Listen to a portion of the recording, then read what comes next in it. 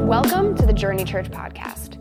It's our hope that the next few moments lead you closer to Jesus, encourage you to grow, and equip you to exist for those not yet here.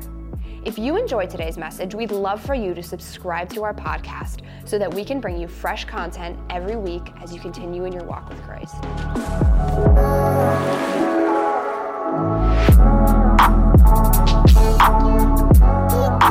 Hey, we get to, we're rounding home base. We're rounding third base right here on our series. And so we kind of rounded second last week. If I can use a baseball illustration for you, we're getting to third base. We're coming home to the home stretch of this Pray Obey series.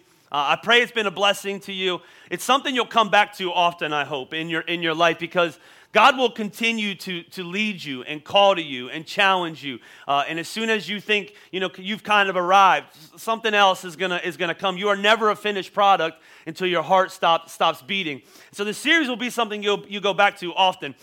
Today we're going to talk about the attitude of obedience. And next week I want to talk to you about the promises of obedience. The Bible says all God's promises are yes and amen. And so I want to show you what it looks like to live in the fullness of the obedience that God has called you to live in. But today I want to talk to you on the attitude of obedience. How many know attitude is everything? One person. Did you know that the attitude you come in here in worship, you can feel it? Did you know that? Like, I can feel a little bit of drain in here today. Anybody? I'm not saying you feel that, but I feel that. Sometimes it feels like we're on a ride. You remember Donny Park? We're on a ride, and we're just going. And sometimes it feels like this room, and I don't want to offend you, it feels like it's a donkey, and I have to I'm dragging you, right? And it's an attitude thing. Sometimes the attitude changes the environment. You come in with an attitude of expectation, and literally sometimes you feel it. You're like, man, this feels really good in here today. Other times you come into this place, you're like, man, it feels like everybody is kind of tired or worn out, or there's been too much, news you've read, or you're depressed from Tuesday night, or whatever else is going on in your life. And it's just like, man, and the attitude is everything. Like, I teach this to my kids, right? Like, I coach soccer, and every year, without a shadow of doubt, you get different attitudes on your team. And I usually, if I'm lucky, get a few tigers on my team. You guys know what a tiger is, right? It's the kid that goes out there and he doesn't stop. Like, he just runs people over, pushes people, kicks the ball really hard. He doesn't care who's in front of him. Usually hits somebody in the face at least once or twice a week. Usually, and on the other team, at some point, you hear the word owie, right? Which I want to tape and I want to replay for you when you're 19 and let you know you're not that tough. You used to say owie, right? And owie comes your thing. And I, from time to time, I'll have a parent come to me and they're like, sorry about my kid's, aggression. And I always tell them, I say, listen, don't be sorry about this. You should be thankful for this. And I say, listen, you can tame a tiger. We can work on calming him down, but you cannot make a cat a tiger. You know what I'm saying? Like we have a lot of cats in our world that out there licking and wiping and all, but you can't, don't you ever apologize to me for your son going out there kicking butt and taking names. Let's not apologize about that. We're going to get that in the right thing. Attitude is everything. I remember when I played baseball, there's certain kids that are just made to play certain positions. You guys know what I'm talking about? And so I had a catcher. You guys remember the movie Sandlot? He looked exactly like the catcher on Sandlot. His name was Chuck. Isn't that a perfect name for a guy that looks like the kid on Sandlot? And he's a catcher. And we used to call him Chunk, right? Because he was a big guy, not in a mean way. It was his nickname. We all had nicknames. I played with Chunk for about 7 years. So Boyertown does baseball right. You don't get on a new team every year. Don't keep score. No winners, no losers. Everybody gets a trophy. No. In Boyertown, it starts in pretty much knee high, which you're 5, 6, 7 years old, and you stay on the same team. If you keep playing, you play with pretty much the exact same players all the way till you're 12 years old. It's awesome. And so what happens in Boyertown, I don't know if they still do this, but you develop rivalries. You end up not liking each other. I know that's in our day and age, it's like, no, everybody should shake hands at the end of the game. No. We were 1980s NBA basketball type of era. Walk off the field. Don't tell them they did a good job. If you lost, just get off. You know what I'm talking about? And we had rivalries going on. And Chuck, whatever you want to call him, he was just it was questionable if he had ever washed his uniform in 7 years. And he was just made to be the catcher. Like he was loud. He would just, the ball would get dirty. He'd just wipe it all over his jersey. Like he would always have some kind of joke to tell you. He would call timeout, run out. Like he was perfect for the role of catcher. I'm not sure what happened to him, but in my head, if there was an attitude of a catcher, it was him. Attitude is everything. And I want to teach you this today because it's a really significant aspect of what I will call obedience. Attitude is this. You break it down like this. It's the way you think, the way you act, and the way you respond to life around you. You don't get to control everything around you, right? But you do get to control the way you think, the way you act, and the way you respond. That's what makes up your attitude. And I love this principle in Scripture in Colossians 3. Watch what Paul says. He says, whatever you do, if you have a life verses, if you're that kind of Christian where you're like, there's verses that I say to myself, often this is one of them. Watch what it says. Whatever you do, work at it with all your heart, as working for the Lord, not for human masters. Whatever you do, right? That's why I hate the way sports are right now, because kids, it's not whatever you do. Work as hard as you can. It's like, just get off the field, right? Work as hard as you can. Since you know that you will receive an inheritance from the Lord as a reward, it is the Lord Christ Jesus you're doing what? You're serving. Whatever you do, wherever you go. If your job is to wash toilets, you wash toilets like you're doing it for the Lord, right? If your job is a cashier, you do that as if you're doing it for the Lord. Whatever you do, if you own a business, wouldn't it be exciting to just hire people that fit into this category? Whatever you do, you come in and you do it as if you're doing it for the Lord. If you want to change your life, if you want to step into the correct attitude in your life, if you're constantly waiting for the Lord to open up the next door of greatness in your life, how great are you currently at the door that you're in or the room that you're in? What does it look like? Whatever you do it as if you're doing it for the Lord and not for man. That's what attitude looks like. In fact, the environment that most influences your health and your chances of attaining spiritual or even worldly success is often in your attitude, in the way you think between your ears. I've taught this for years, that the right attitude in every aspect of your life often brings God's anointing over everything in your life. The right attitude leads to, what's God's anointing? You guys, I want to make sure. God's anointing is his crazy ability to make things happen that could never happen without him. That's the anointing of God. You feel it. There's things that in my life that I'll say to you that if God didn't step in, there is no other way this would have happened. That's the anointing of God. The anointing of God. The right attitude leads to the anointing of God. Why is this such a big deal? Why is this so important? And I want to explain it to you like this, and this is maybe the most important thing I'm going to say all day to you, is the reason it is so important to have the right attitude is obedience does not always bring instant results. Come on, I got to feel you a little more today. Obedience does not always, sometimes it does, sometimes you obey and it's boom. But obedience in your life does not always bring instant results. The return on obedience is guaranteed, but often it is a long-term process. And if you don't have the right attitude, often it will disrupt your arrival to where God wants you to be. So here's what I want to do. I want to give you 4 really simple attitude shifts in your life that are really important if you want to see the fullness of God's promises in your life. You need to understand, sometimes you do the right thing. You ever been there? How many of you have ever tithed and something blows up in your car the next week? By your laughter, I know you know what I'm talking about.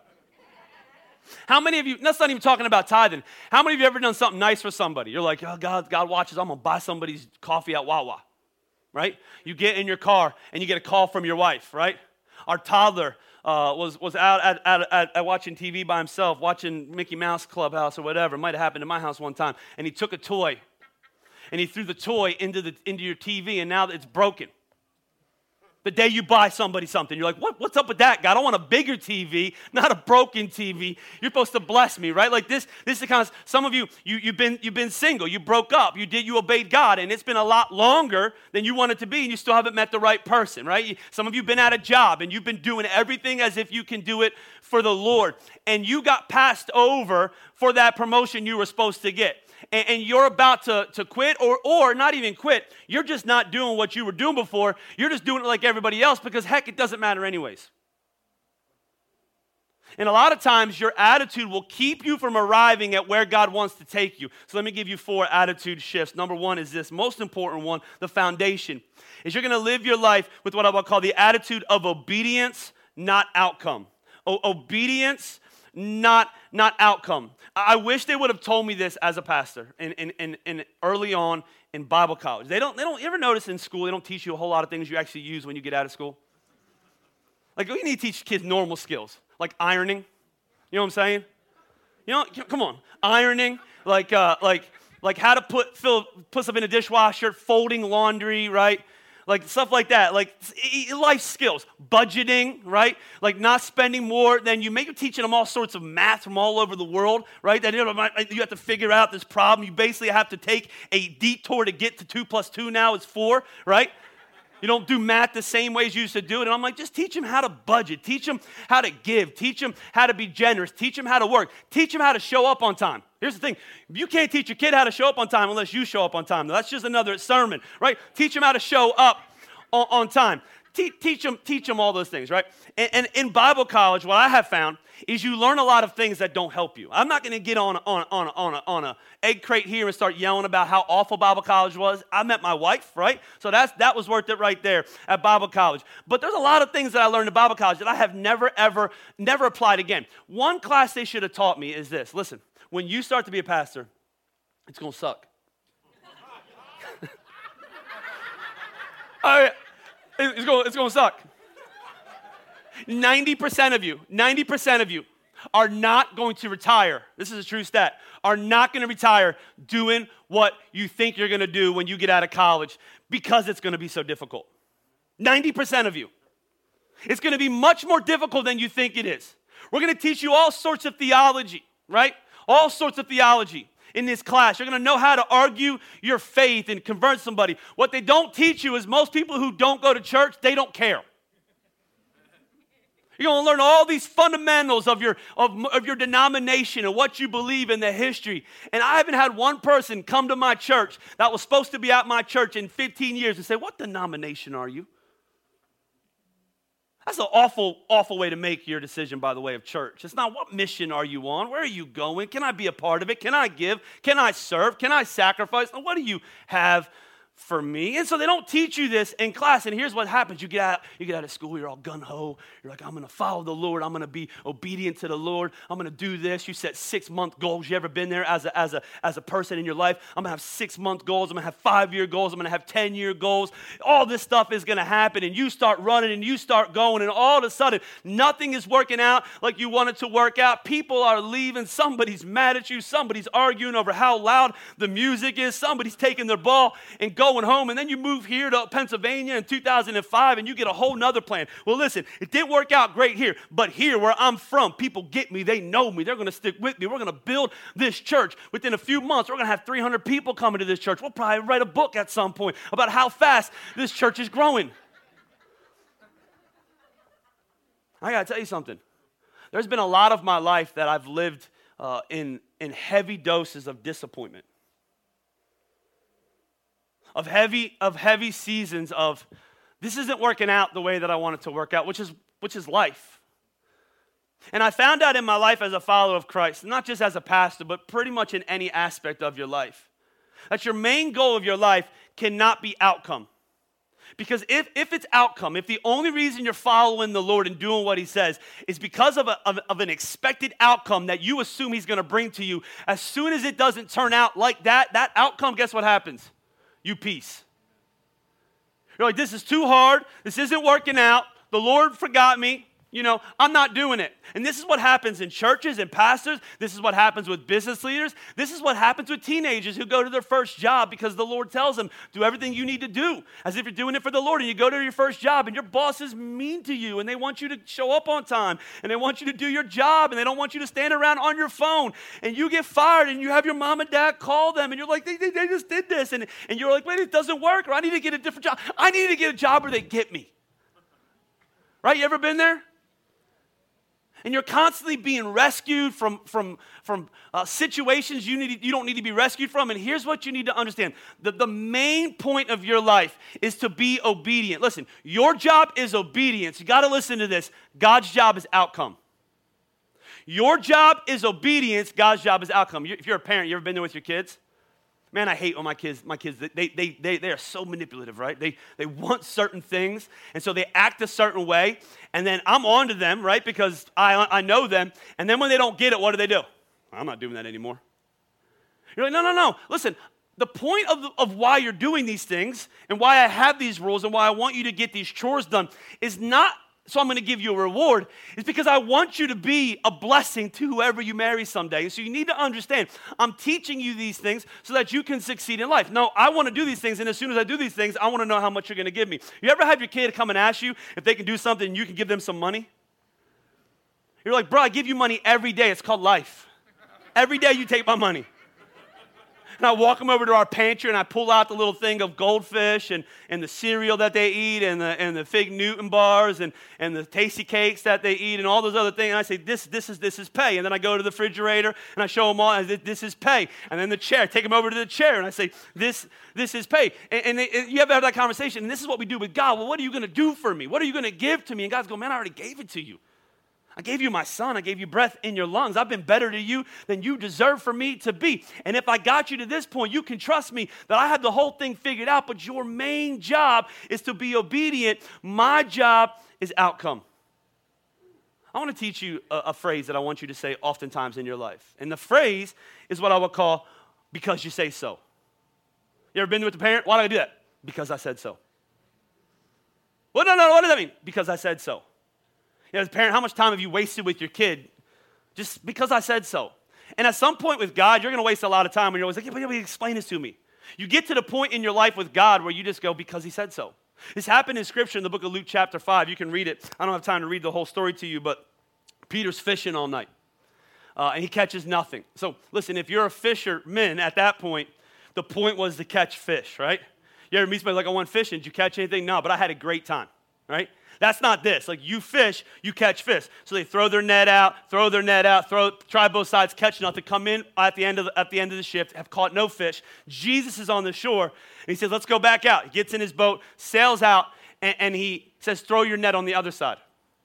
And Peter initially has an argument, and it's like, hey, we already did this. We didn't catch any fish. But then he says this, and he wises up, and this is the game changer in Peter's life.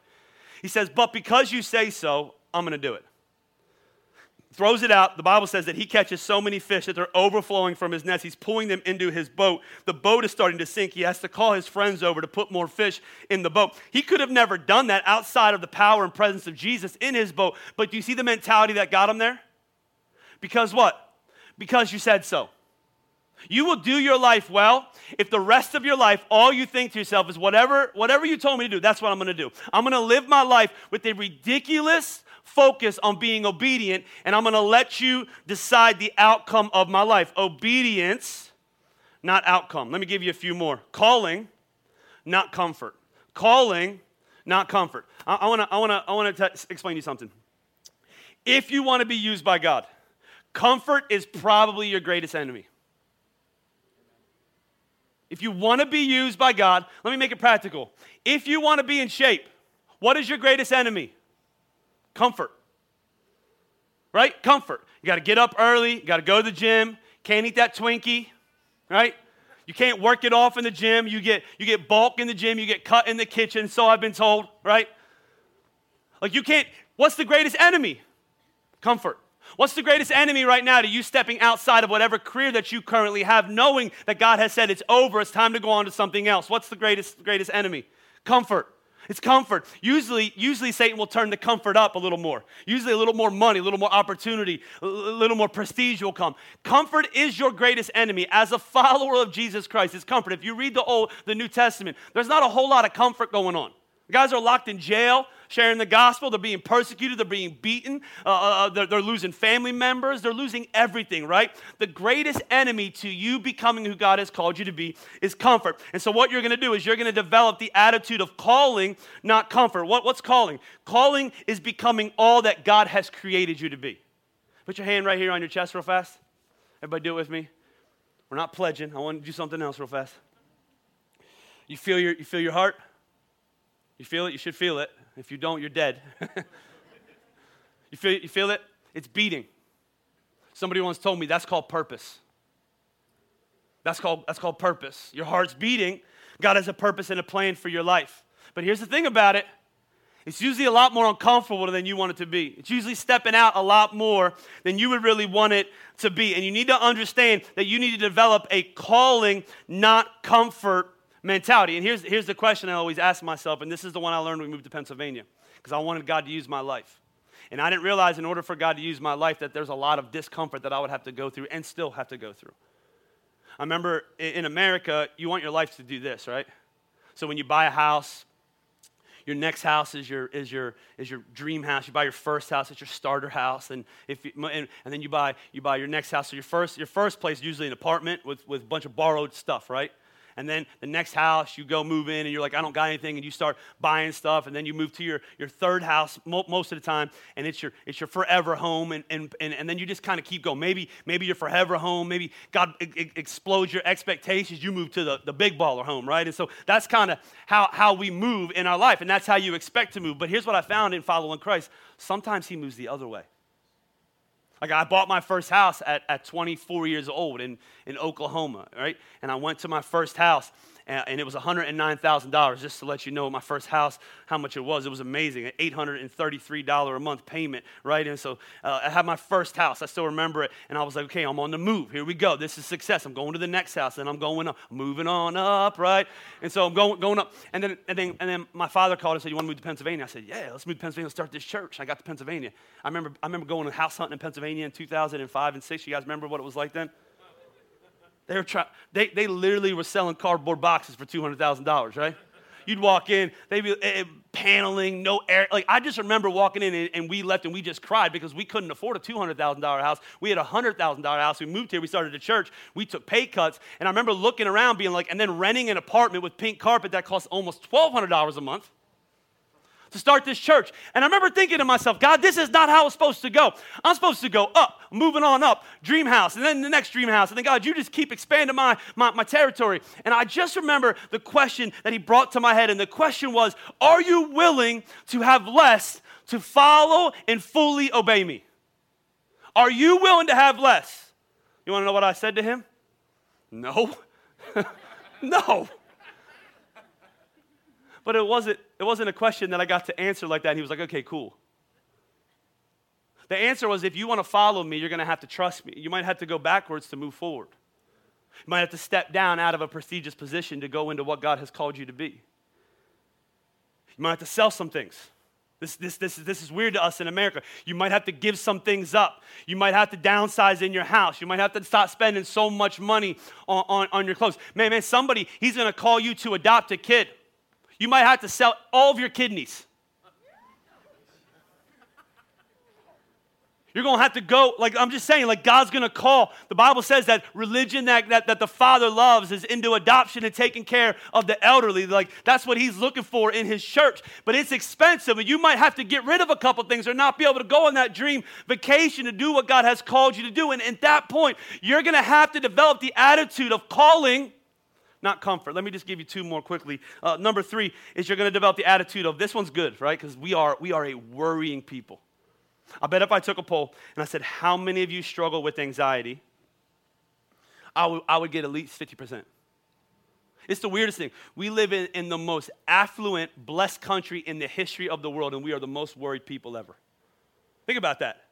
We have more than any generation has ever had. I was watching a documentary on Frank Sinatra this last week, and I was looking, and there is parts of me that's like, man, I would like to go back and live through that. And then I was reminded, as I was watching it, that there was something called the Depression, and World War I and World War II, and all these other things that were kind of going on, and the fear of getting an atomic bomb dropped on you. Remember that? I remember thinking to myself, I'm cool with this. COVID, I'll take that, right?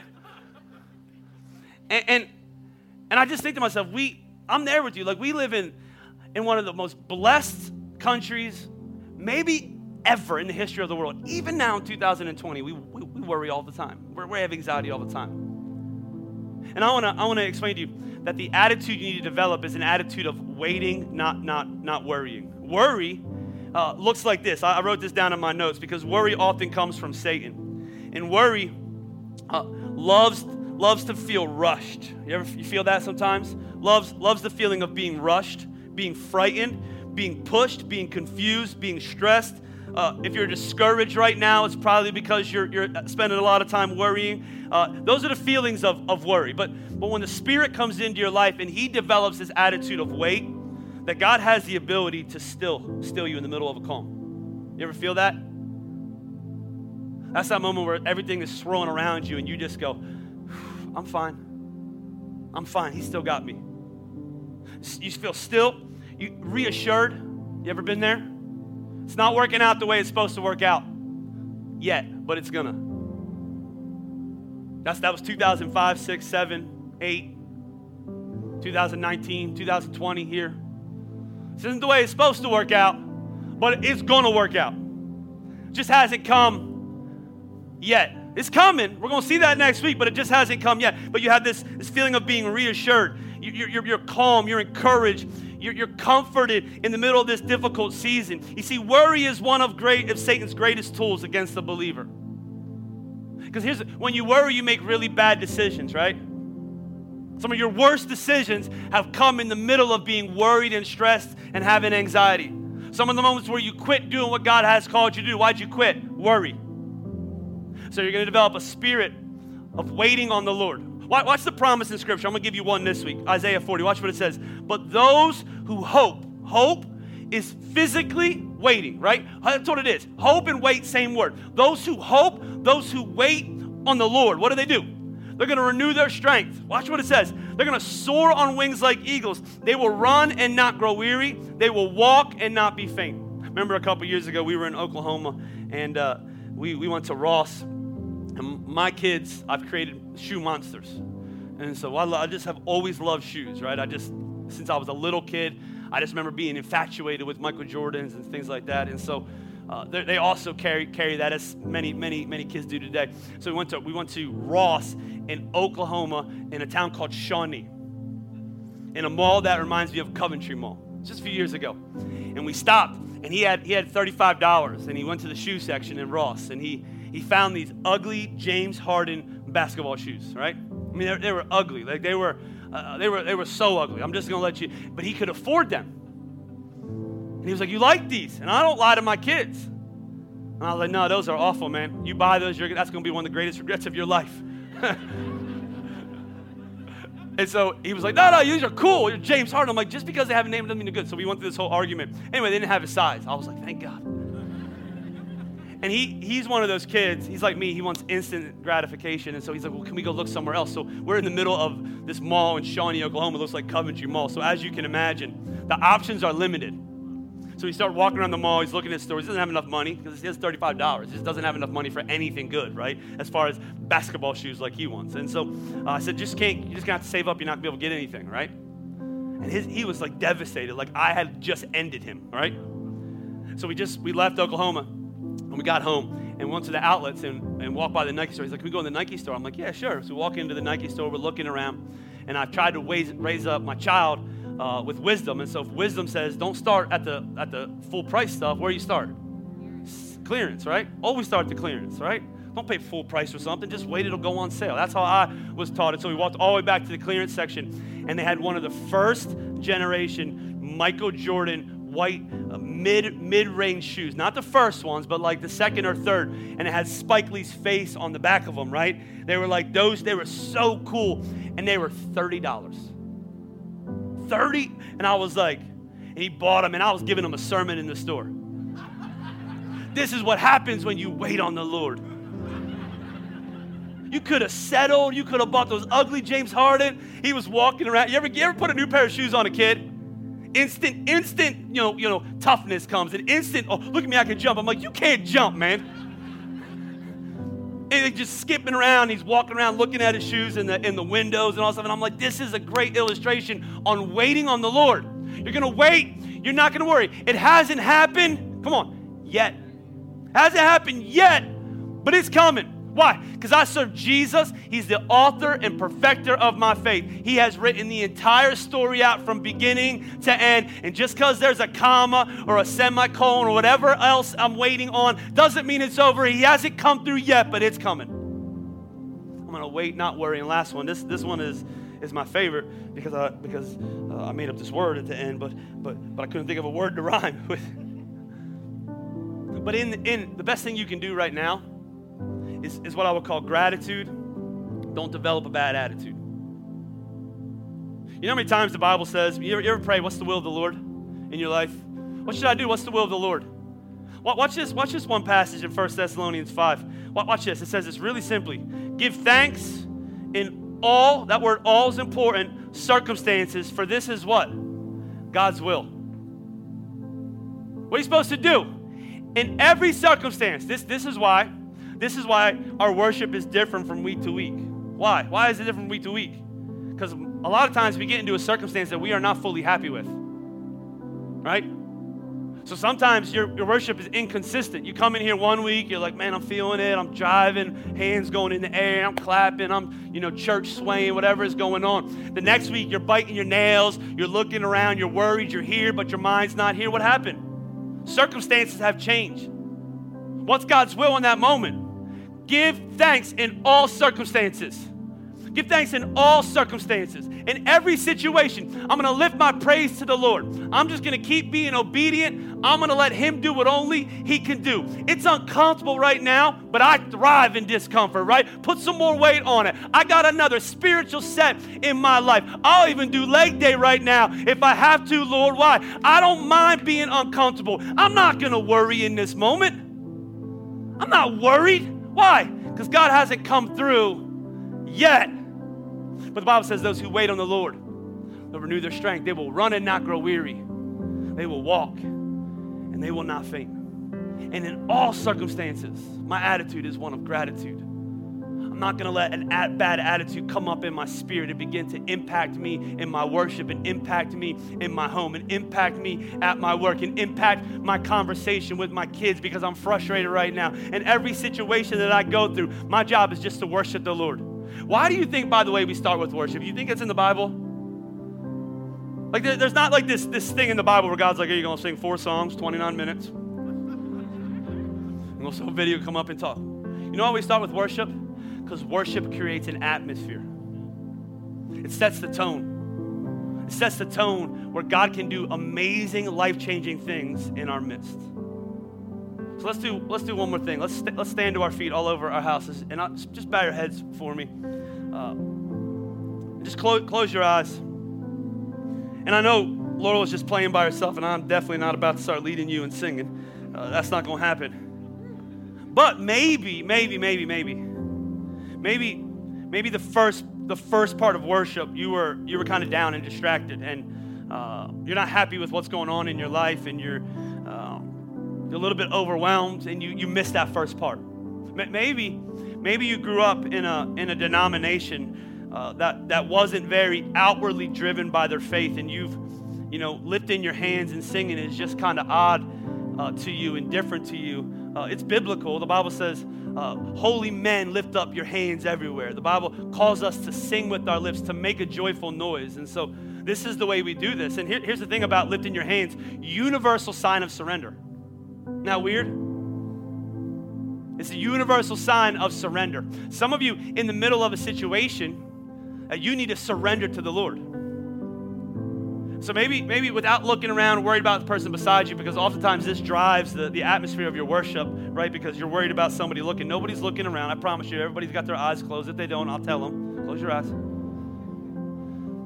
And maybe right now you would just shoot your hands towards heaven as a sign of, man, I'm just going to give thanks in this moment. I'm just going to give thanks. And I'm not asking you all over the house to do it, but maybe that's where you're at. I'm just going to give thanks in this moment. Nothing's gone my way. What I thought would happen, I stepped out and I obeyed the Lord. And man, it feels like maybe I didn't hear Him, or it's gotten more difficult. And just so you know, in my life, what I have found is when you start to do what God has called you to do, you become a threat to Satan. And when you become a threat to Satan, all hell often breaks loose in your life. So maybe some of you are just facing what you're facing because you're on the doorstep or the precipice of a breakthrough in your life. God is about to take you to the place. And so maybe you would humble yourself right now. I know some of you didn't grow up in church like this. It's very normal for me to lift my hands towards heaven. That was the tradition of the church that I grew up in. That's a sign of honor and respect. Maybe you've never done that before, but I believe even that sign, or even that moment, something's going to break in your life as you go, here I am, Father. Here I am. Here I am. Take me. Take my situation. God, I know you're going to come through. God, I know you want to move. And as you're there right now, just praying, and that's just you. I'm not going to ask you to put your hands down in a second. You just have a moment with the Lord. We got a few moments still. Maybe you're here right now and people are praying all around you and you just need to humble yourself before the Lord, period.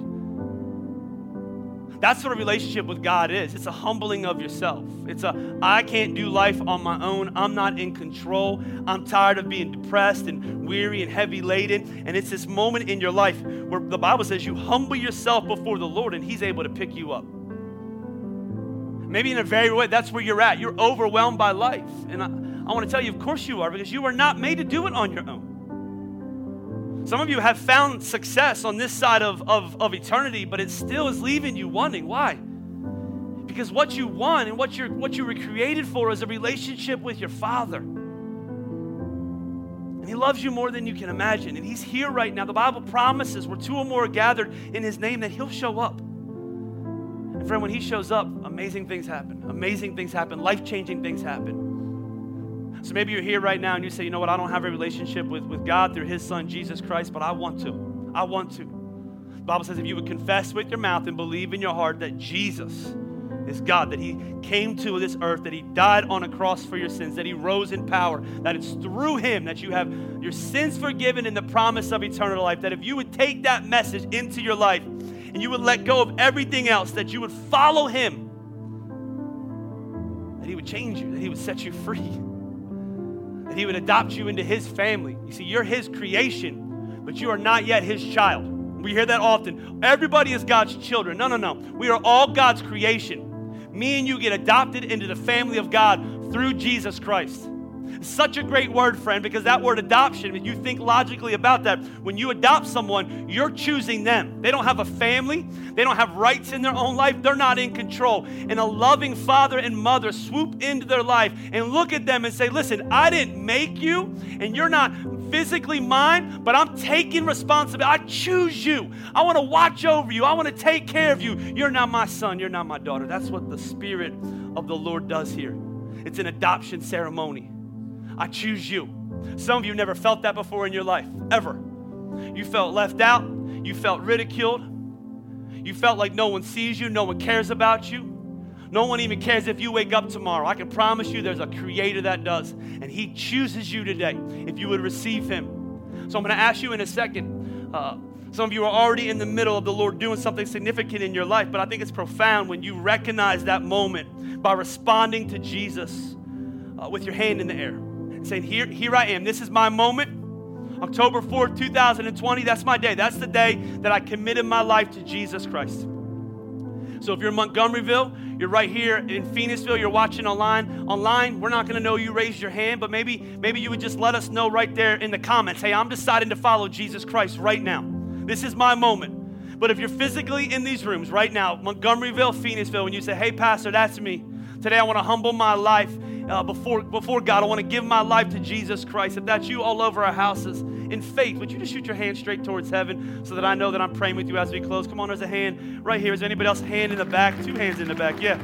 Another hand right here. Is there anybody else? Hey, Pastor, that's me. Yeah, hand right here to my left.